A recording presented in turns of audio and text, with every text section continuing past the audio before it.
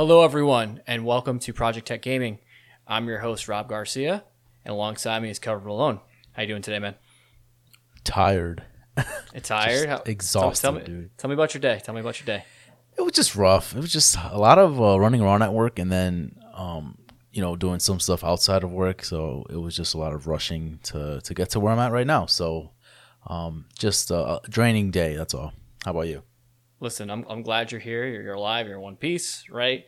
But you're right. I could have died. Yeah, exactly. Well, yeah, I could have been dead.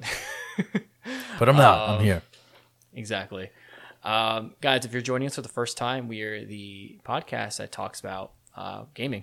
We bring you all the latest news and our opinions on the latest news that's coming up. So, yeah, welcome. Today, though, Kel, we have some pretty interesting pieces to talk about. And I'm just going to dive right in and get to our first news. Sure. Nintendo slashes Switch production for the holidays.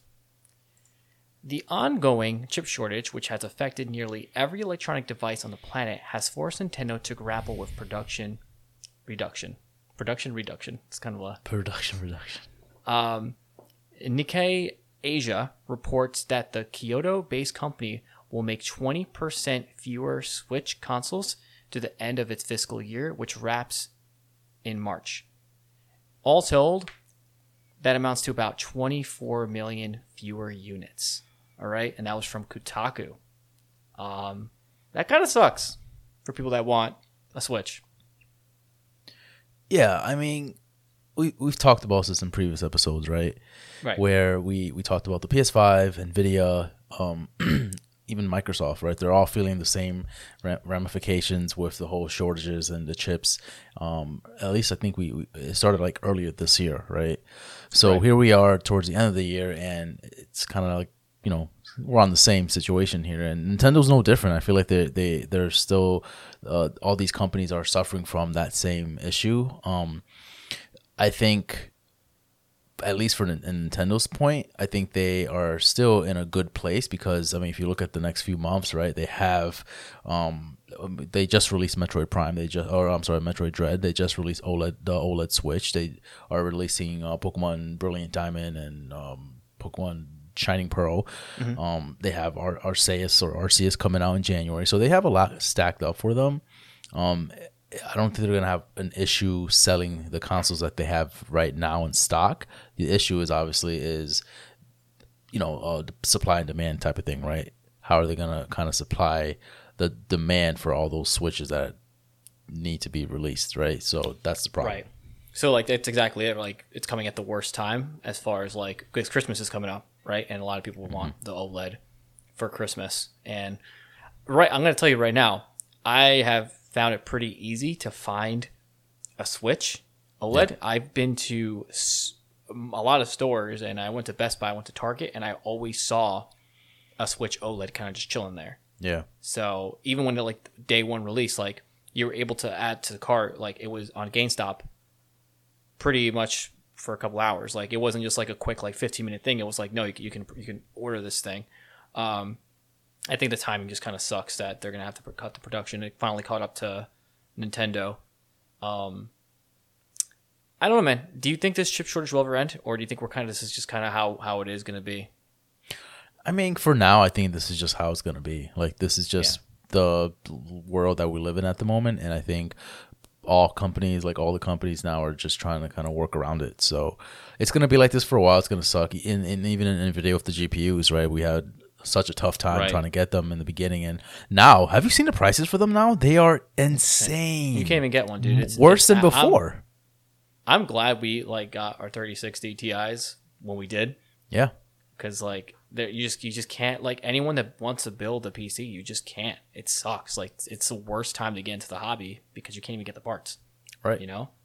So. I mean, we still had to pay a little bit over asking price, right? But it was worth it because we don't have to worry about it anymore, But it's a little over asking price. It's not terrible. But if you're gonna literally screw me over, then no, forget that. Yeah. Everyone's gonna have this issue. Again, PS5 is having the same issue. And did you know that PS5 actually outsold the Switch in September, like Right. for the first time in like 3 years. And that's with all the shortages with Exactly. PS5. So that's kind of wild. I find that extremely insane. Now, my last question before we move on to the next news piece is, do you think the Switch OLED is going to be as hard to find as a PS5 or Xbox Series X? No, I mean, you said it yourself, right? You can go right now to a Target and you can probably get one right now. We had no issues getting ours, and we got ours, I think, literally the day of pre-order. So, yeah, I don't think they're gonna have. I'm not sure why. I don't know why that would be the case. Why the OLED models aren't gonna be that tough to find compared to a PS5. It's not like a new. It's not next generation. Sure, Like, sure. That might be why. it. You're right. Yeah. But it's still, nonetheless, it's still something that people are still looking for, and especially now towards the holiday season, it's gonna be a huge demand for it. So we'll see how that. I'm surprised that the Switch hasn't been selling. I mean, it's been selling fantastic, obviously, but not like astronomical sales as much as, like, at least for me, I'm thinking like the PS5 is like, as soon as that thing is out there, people are just scoping those things out like left and right. So fighting over it, literally like throwing punches for them and stuff like that. Yeah, I think because it's not the next generational upgrade, it's just like a mini upgrade essentially. So And it's still playing the same games, you know. yeah, and then I just thought about this. There's so many SKUs for it too. You can get like the Switch Lite, you can get the OLED, you can get the OG Yeah, exactly. one. So It's that's true. The point of entry is kind of nuts. But then again, look at the Xbox Series X. The Series S is still like, you can't get that anymore either, and that's considered like a next gen console as well. But yeah, I mean, we just have to wait and see. But yeah, if you guys are looking for a Switch, I would get them like now before the holidays hit, because you're not going to be able to get one during the holidays. And me and Kelvin really like our Switch OLEDs. They're great. It's, again, if you like playing handheld, great console. Oh yeah. But Kel, let's move on. Let's stop talking about the Switch, and we're going to talk about Netflix gaming service is now available. All right. So Netflix games will start rolling out to Netflix mobile app starting November 3rd. So yesterday. Well, 2 days. Right now it's Friday. Right.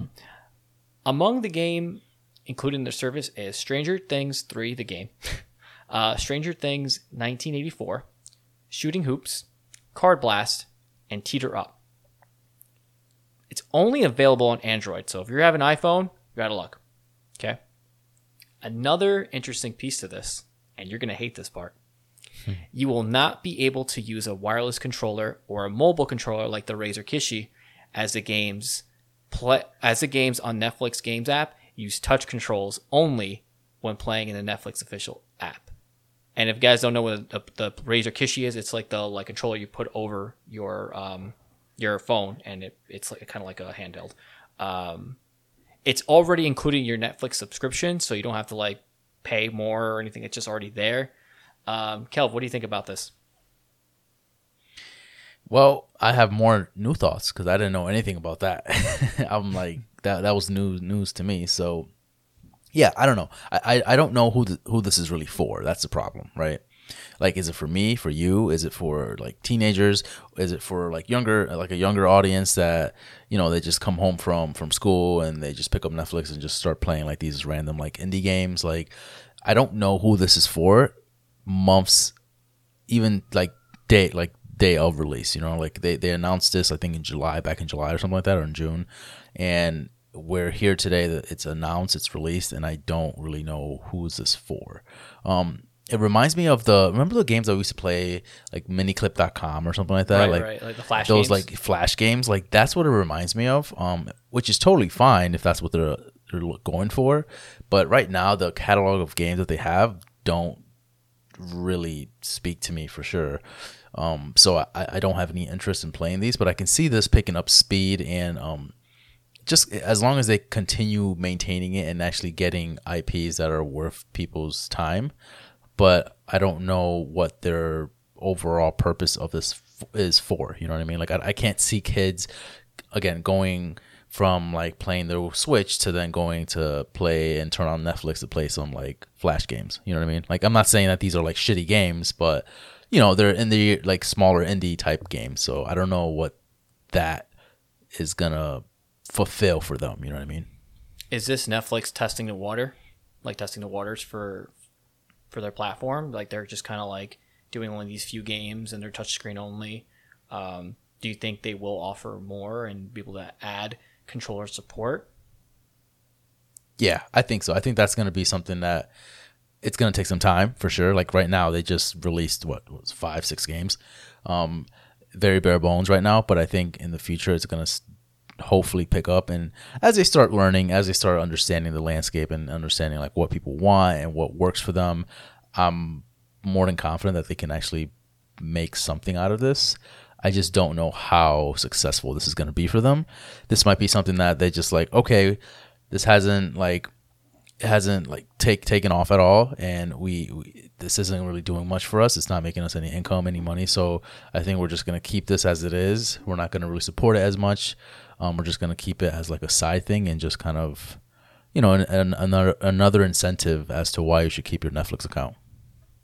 Yeah, I think they're doing it the right way. They're kind of like, I don't want to say soft launching it because it's only available on Android right now. It's not available on iPhone. I think they kind of like, and the fact that it's not a separate subscription, right? Like it's literally included with your Netflix. So you're not paying extra for it. And if you want to just like pick it up and try it out, great, fantastic. I think if they keep that up, where like they start adding more games and and they offer it to iPhone eventually, and just like pick it up and try it, like, oh, okay, this is kind of a cool thing to just like pass the time if I'm like at the airport or something like that, just like waiting and playing this like little game, and I didn't have to pay more money to play this game. I think they're doing that right, because a lot of other people, when they start offering these services, they start paying a lot more money, and it doesn't work that well. Again, Stadia and Luna, right? And it's smart that they actually don't do the controller support yet, because again, remember that lag, the input lag with everything, that's still very, very, it's not perfected yet. So I think Netflix is doing a good job by doing only a few games at a time and just like slowly picking these indie games to roll it out. Yeah, I agree. I think you said something true as well. The easy entry point to this is great because, like you said, it's included into your Netflix account, so you're not paying extra for this. So why not? Why not try it out? Like you said, if you're at the airport and you're just like trying to kill some time, why not just give it a shot? So I think that's a easy way for people to just kind of, try it out and then have them reel in and see what they have. But because they have such a small catalog of games, I feel like not many people are going to stick around. Like if they came out with a decent amount of games that speak to a lot of people, and maybe some familiar games that people would know, this might be a little bit more enticing for them. But because they have such a small catalog, I don't know, people are going to try it out and then just like, all right, whatever. Like they probably won't, they'll forget about it or something, Yeah. Again, one positive too is that it's in one app. It's not, you have to download the Netflix Games app, sign in there. It's right on the Netflix app. Easy, boom. You just go to the tab, games, done. So, again, I think they're doing a great thing right now. Just keep it slow, and then we'll see how it progresses. Kelvin, we just finished watching the Elden Ring 15-minute gameplay video. I'm going to go ahead and say I was pretty blown away by it. It looks incredible. Your thoughts on Elden Ring and what we're going to be getting in February?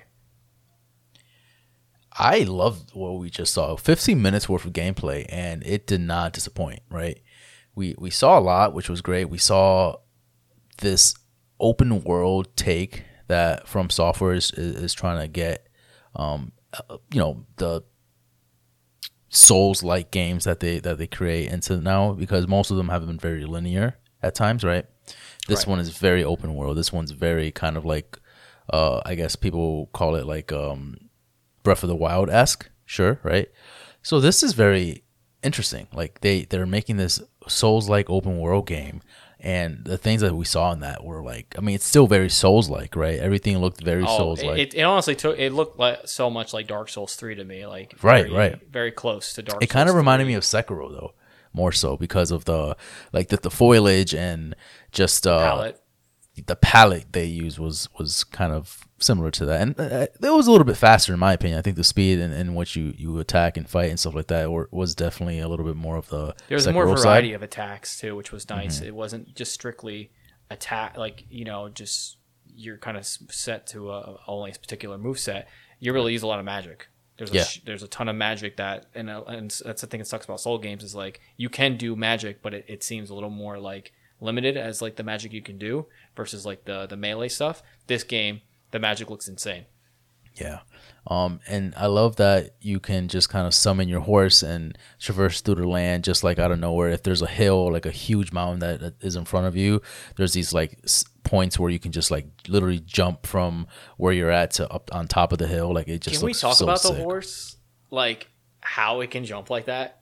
Wild, right? It like floats in the air. It's weird. It can like Yeah. I like the little double jump that it does, like the little hop it does in the midair. Like I think that's pretty cool.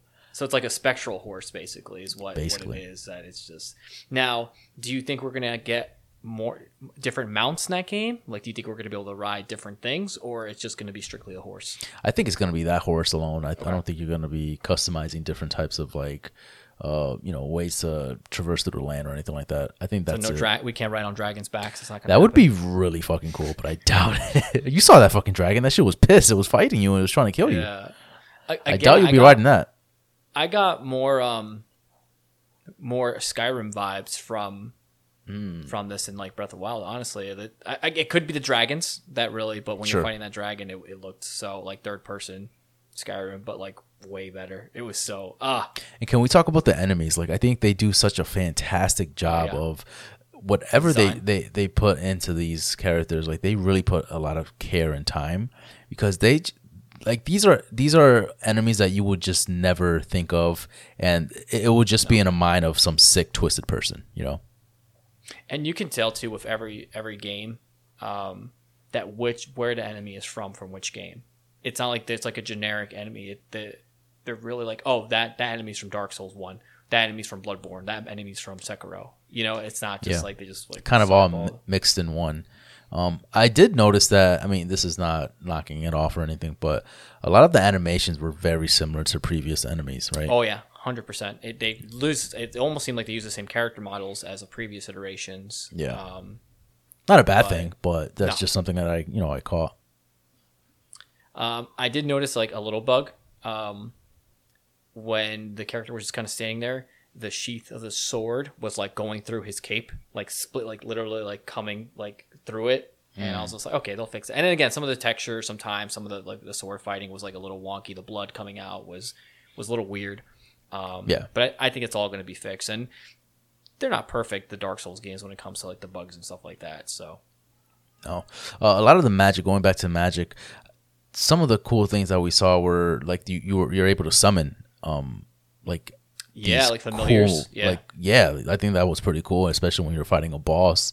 It just kind of makes it really engaging, and it makes it a little bit more fast paced because while you're summoning this character or this monster or something, that enemy is attacking whatever you summoned, and you're able to just kind of like maybe reflect or like think, like just relax for a second if you're just like getting trampled as like the enemy's fighting that summon that you have. So a lot of different things that I've noticed and I'm like really interested in.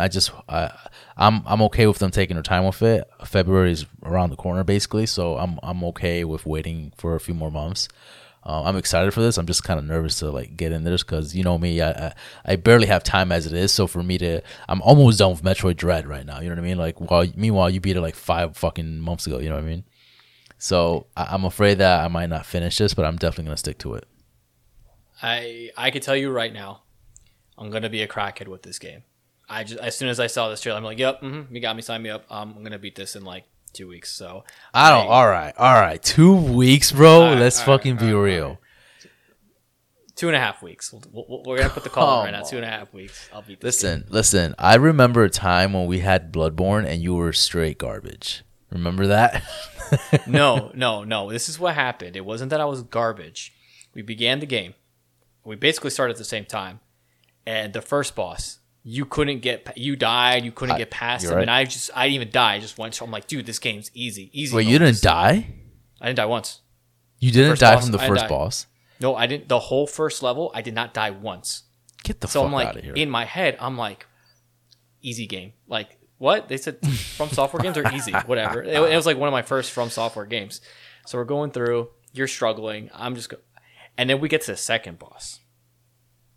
Father G was the name of the boss. He humbled you real quick. Oh my! Again, you were to beat him and you blew past, and I was stuck on him for like 4 days straight. Like he would bring me to tears because I was like, I can't fucking beat him. I can't. And then I finally did it, but I think that's what it was. They broke my spirit. It broke you, dude. It broke you because then there was times where you couldn't fight, you couldn't beat the enemy. So I had to like join your session and help you. So, so I'm excited. Oh, did they show anything? They didn't show anything about like how you play like multiplayer, right? Like how you play. They didn't show how you actually summon somebody. Like it seems like a summon. It seems like it's the same though, right? Yeah. Yeah, just you bring someone in and they help you out. I mean, it's not the end of the world. It sticks to the lore and like how you can get people in there. But I like the fact that it's available. The co-op is available. Sure. Will you be playing this with me, or are you just gonna fucking crackhead it? You're just gonna. I'm gonna. Like, hey Rob, I just beat the first boss. Oh, really? I'm in the 5th one now. Like, what the fuck? I'll come join and kill the boss. That's what I like about Souls games. Like, yes, they're extremely hard, but if you want to enjoy it, you want help, you can have someone just come and help you and beat the boss. Yeah, and even though you're like, hours ahead of me, like you can still just kind of jump into my session, help me beat my boss, and then we can just kind of continue on with my playthrough, which is pretty cool. Listen, this might be Bloodborne again. I might be thinking I'm cruising along, and then I get stuck on one boss, and then it breaks my spirit, and then Yeah, I think the only thing that again scares me about this game is how open world it is. I mean, they showed the map, and I think it looks very like it's pretty lengthy. It's pretty hefty. So I'm afraid I'm just gonna be like a different type of crackhead where I'm like looking at everything. I have to go here. I have to go here. Like, I can't go to the main. I can't stick to the main path because there's like this treasure box over here that I have to find. Like, I'm afraid that I might get to that point. Yeah, you have like ADHD when it comes to games sometimes. Like you're just like, here, and I'm just like, just take out the objective. We have totally different play styles. Polar opposites. Yeah. Anything else you want to say about the gameplay that we saw? Again, guys, if you checked it out, it's out now. It's the Elden Ring 15-minute gameplay video. If you want to get hyped for this game, watch that video. I think the last thing I'll say, I didn't have to see this. I think I was already stoked for this. Like I was like already set in stone on buying this. This just kind of added to it, but I didn't need to see this because I was like already set. I'm like, I'm buying this day one. I needed to see this. Because at first I was like, okay, I'm gonna get it. It's a From Software game. I usually get all the From Software games, but like for example, Sekiro, I wasn't like super hyped to get, but I got it. This one. Now that's like gameplay. I'm like, yup, this looks fantastic. Yeah, this might be second to Bloodborne. Maybe even better than Bloodborne. We don't know. Stop! You're talking nonsense. We don't know. All right, Kelv. Last piece of news for today: Overwatch 2 and Diablo 4 is delayed to 2023. Just a little tidbit for you guys here: Overwatch 2 and Diablo 4 have been delayed. Blizzard Entertainment announced on Tuesday. Those highly anticipated sequels may not be released until 2023, based on comments made during Activision Blizzard investor presentation. Quote, while we are still planning to deliver a substantial amount of content from Blizzard next year, we are now planning for a later launch for Overwatch 2 and Diablo 4 than originally envisioned. Activision Blizzard said Tuesday, these are the two most eagerly anticipated titles in the industry, and our teams have made great strides toward completion in recent quarters. But we believe giving the team some extra time to complete production and continue growing their creative resources to support the titles after launch will ensure that these releases delight and engage their communities for the long term. What do you think? Did we have a release date for Overwatch 2? But they delayed. Are you saying did we have one? Yeah. I don't think we did. Because I don't think I don't remember them having one. So they delayed a game that they just never had a release date. Is that what they're doing? All right. Well, regardless, I think that was a good call on their end because one, I don't know anyone that is hyped for Overwatch 2 or Diablo 4. And I think it's because of all the issues that Activision is dealing with right now because of all the, the work environments and all the stupid shit that they're doing. I think they need to take a step back, work on, helping their employees and making their work environment a much better place before they even start releasing anything because anything they try to release right now besides Call of Duty is going to be probably, like ridiculed, and it's just not going to get the attention that it deserves, right? So yeah, they're just in a bad place right now as far as an employee standpoint, right? Like it seems like people don't want to work for them. I actually read a comment about this, and it really resonated with me. It was saying that, starting out, Blizzard was this like amazing company, being able to provide these amazing games, and they were like the company to work for, right? Because of World of Warcraft. But as they got bigger, they started losing sight of like what like made those games. You know, like as far as looking at the people that are helping you make those games, and those people moved on, right? They went to different developers and different companies. So now like they're left with like kind of bare bones and being with people that are like, this place sucks. Like I feel like they're not motivated to work for this company because of the way they've treated women and all that fun stuff. Yeah, we never really talked about the whole issue with Activision. We just thought it wasn't our place to do it, and we didn't have anything to add to the issue. But I just think that it was just sickening for them. I felt like it was like a frat like club. That's what they were saying. Yeah, it's like not everyone that works there, but no, not everyone there, but they had a pretty toxic work environment there. So again, they need to work. They need to figure that out first, and I think they're striving for that. Like I've heard things that they've been changing their some of their protocols and things like that they're able to manage, and it's looking like it's getting better. Obviously, it's going to take a while for them to get to where they need to be.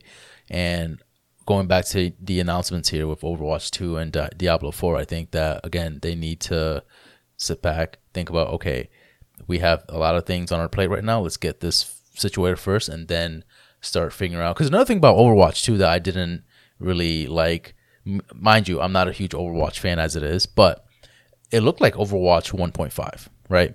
Overwatch 2 did not look like anything different. It didn't 100%. Do anything different. So maybe this would be a perfect opportunity for them anyways to like, okay, what can we do to make this not feel like an update, like a huge update? You know what I mean? So if they can do that and make it stand out and not feel like it's just like another update for Overwatch, then I think that it'd be a win-win situation for them. Yeah, almost like the release reminded me of like when Wii U was announced, right? Mm-hmm. When the Wii U was announced, people were like, what is it? Is it right. Wii?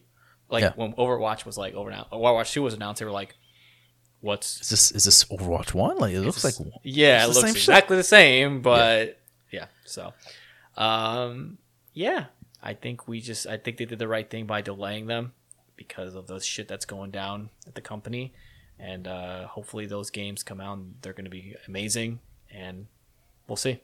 Yeah. All right, Kel, we are going to move to our next segment where me and you have a conversation in PTG Talks. All right, Kel, this week on PTG Talks, our conversation is going to be, are directors tied to their IPs? Can the IPs be successful without them? The reason why we picked this topic or this conversation is because we read an article that said, can Smash live on without Sakurai? I'm just going to quote an article here about, that question. Sakurai said that while he isn't thinking of a follow-up, he can't say for certain that Ultimate is the end of Smash. Apparently, he and Nintendo need to discuss and seriously consider how a sequel could be a success, considering Ultimate has been a bestseller for the company since launch. If another Super Smash Bros. Were to come, Sakurai said it probably couldn't be done without him. Sakurai said he currently doesn't see a path in which Smash can exist without his involvement. He even mentioned Nintendo attempted to hand it off to someone else, but it didn't go well. Whatever that may mean. So, Kelvin, floor is yours. What do you think about that? I don't know. I can't picture a timeline where we have a Smash Brothers game without Sakurai, right? I just think that it doesn't have the soul that Sakurai puts into it, and I think that these games are built specifically from those creators because they do something. They have this creativity in them that can only speak, can only flourish when they're doing something, when they're doing it themselves. You know, if someone else were to take over it, I just feel like it just doesn't have the same creativity or the same vision that they would have. Like, and that's in anything, right? But specifically for this game, it's like Metal Gear Solid, like we talked about it before too, right? Like, you can't have Hideo Kojima without Metal Gear Solid, and we saw that actually happen, right? What was the name of that? The one that released after Metal Gear. Shit. I'll look it up. But yeah, you can't have. It just wasn't the same. Like you said, exactly. It Survive. lacked soul. Survive. Metal Gear Survive. Thank you. Yeah. It lacks soul. Yeah, that's the bottom line. So I don't see a future in Smash Brothers without Sakurai. Now, so what does that mean for the future of Smash Brothers, right?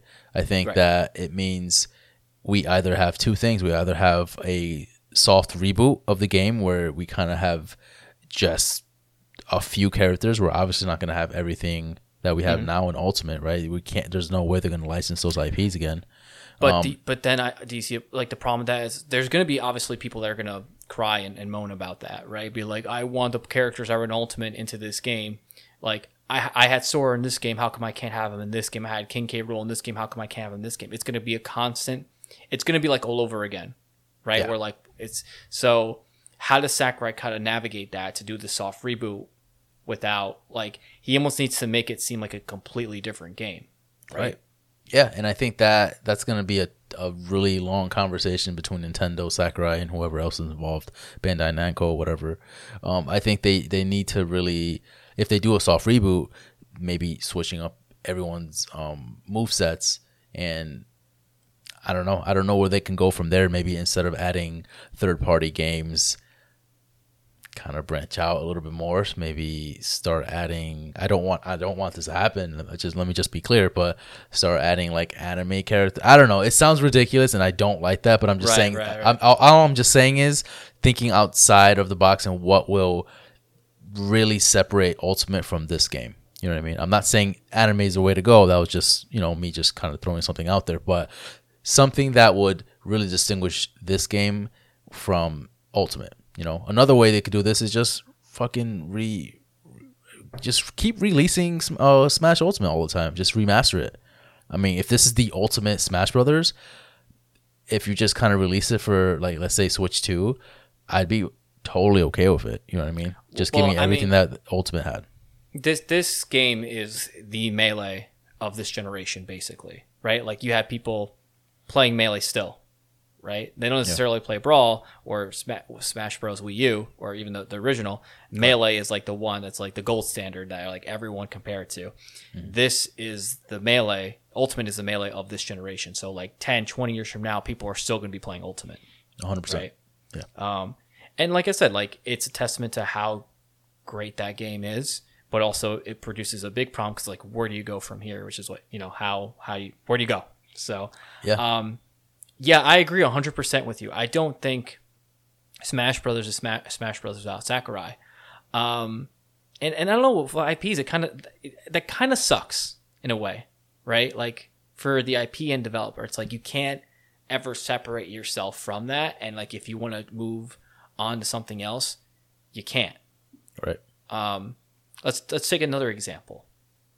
Cory Balrog.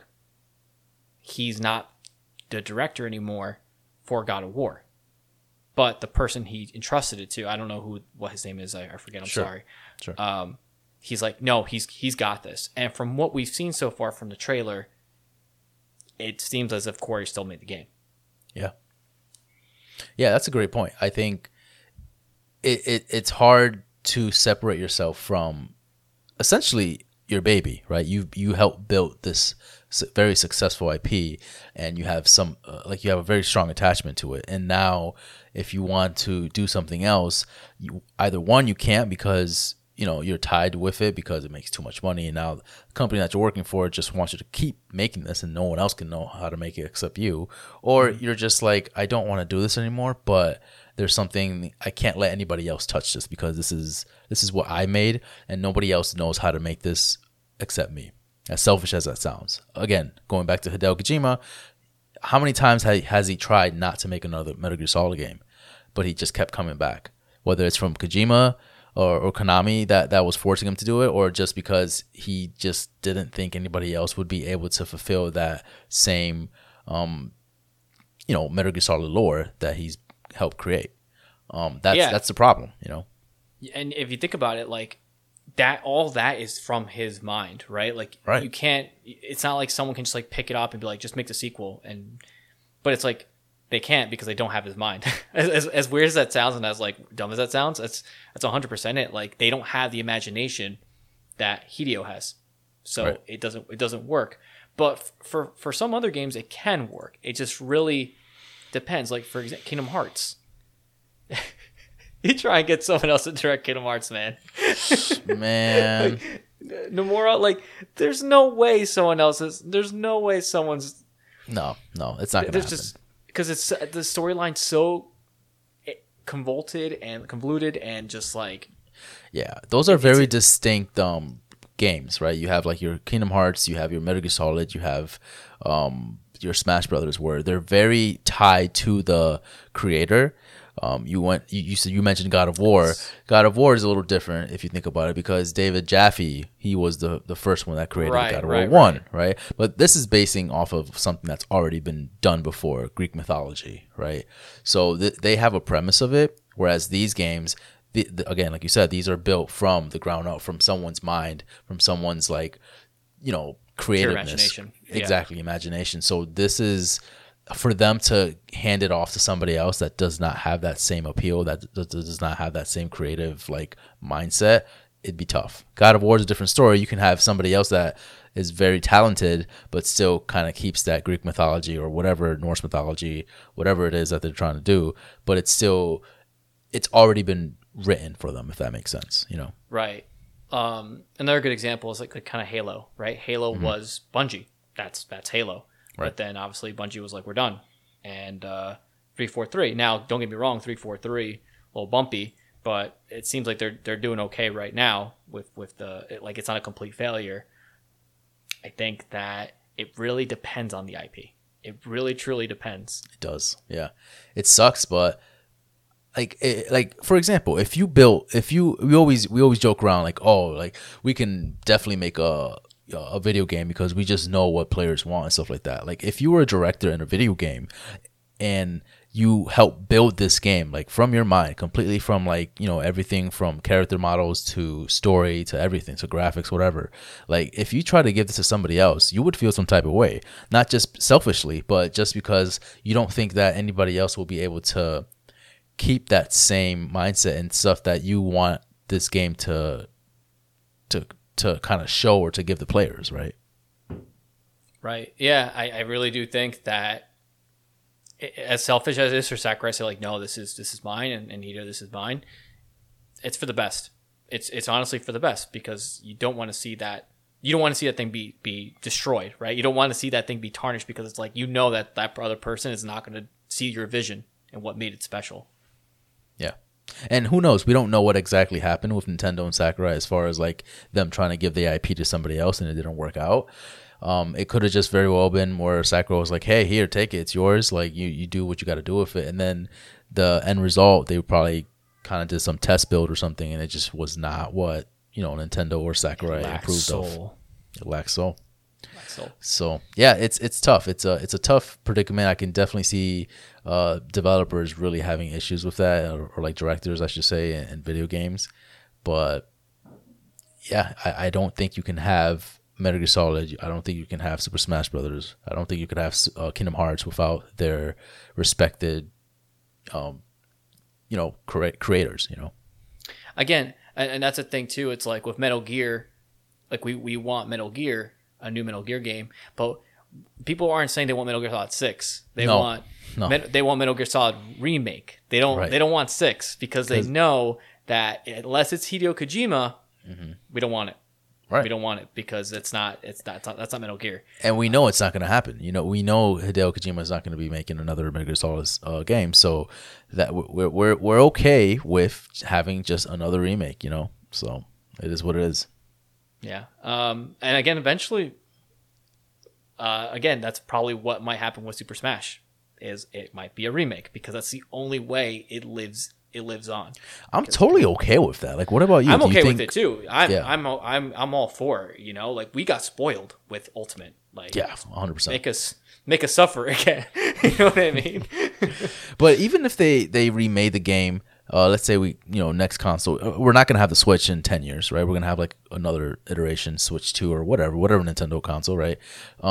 Just give me another Ultimate game with maybe add like a DLC with like different skins for characters and stuff, and I am sold. Like, like again, Ultimate is the ultimate Smash Brothers game, and for them to, it'd be very bold of them to do what I just said, where they scratch all the game from like start over, make everybody else's movesets completely different, and just have like 20 characters tops or something like that. Like, that'd be ballsy of them to do. And listen, the only person that can pull that off and do it is Sakurai. The only person that can do it because he knows, he envisions. He's like, this is how it lives. That's the only way. Yeah. How about if they did that, right? Give us like 20 characters, but actually really dive into an adventure mode, like how they did with, was it Brawl that had the adventure mode, or was it Melee? Brawl had it. Brawl. I forget the name of the adventure mode, but yeah, but no, even Melee had that adventure mode too. You know what I'm it talking had about, the adventure right? mode where you went to everyone's respective worlds. Yeah. And I thought that was fantastic, right? Obviously, I thought that was fun. I was kind of disappointed with World of Light in Ultimate because I'm like, this just feels like a board game and this is kind of boring. So what if they, they stepped it back a little bit? They obviously gave you less characters, but they take more time in the story mode aspect to it, where they give you a good fleshed out story, like adventure mode or something like that, About and they how kind of these really characters hone are all- down. Yeah. Still make it the competitive game that it is, but give a storyline. Like, I know everyone's like wants like a Super Smash Brothers movie, but like if we have the story in the game, then that kind of fills that scratches that itch. So yeah, that's a good point, man. I mean, look how much time and budget it takes for them to make all these characters and have them align with each other, and then even reveal trailers, like those add up. They spend a lot of money doing those things. So if they spend that money into like actually bringing back this trophy system, like that was fantastic. I love the trophy system. Stickers are alright. Like, yeah, not the but same. you can't, like, trophies, you can't compare it. But if they did that and they added a little bit more content where it needed to be added, which is the story and like stuff like that, or even like some of the modes, maybe they can change up the modes a little bit. I think that would be a compelling reason to make another Smash game. I agree with you 100%, man. I already can't wait for the newest Smash game, even though we just finished up Ultimate. So, yeah, I guess to sum it all up, it really depends on the IP. It really depends on the IP, on what it is. A great example is Apple, right? I'm not saying it's an IP, but a company, right? Sure. Steve Jobs was Apple for the most part. But then, what happened? And then Tim Cook took over, and Apple's still the most, successful company there is. Right.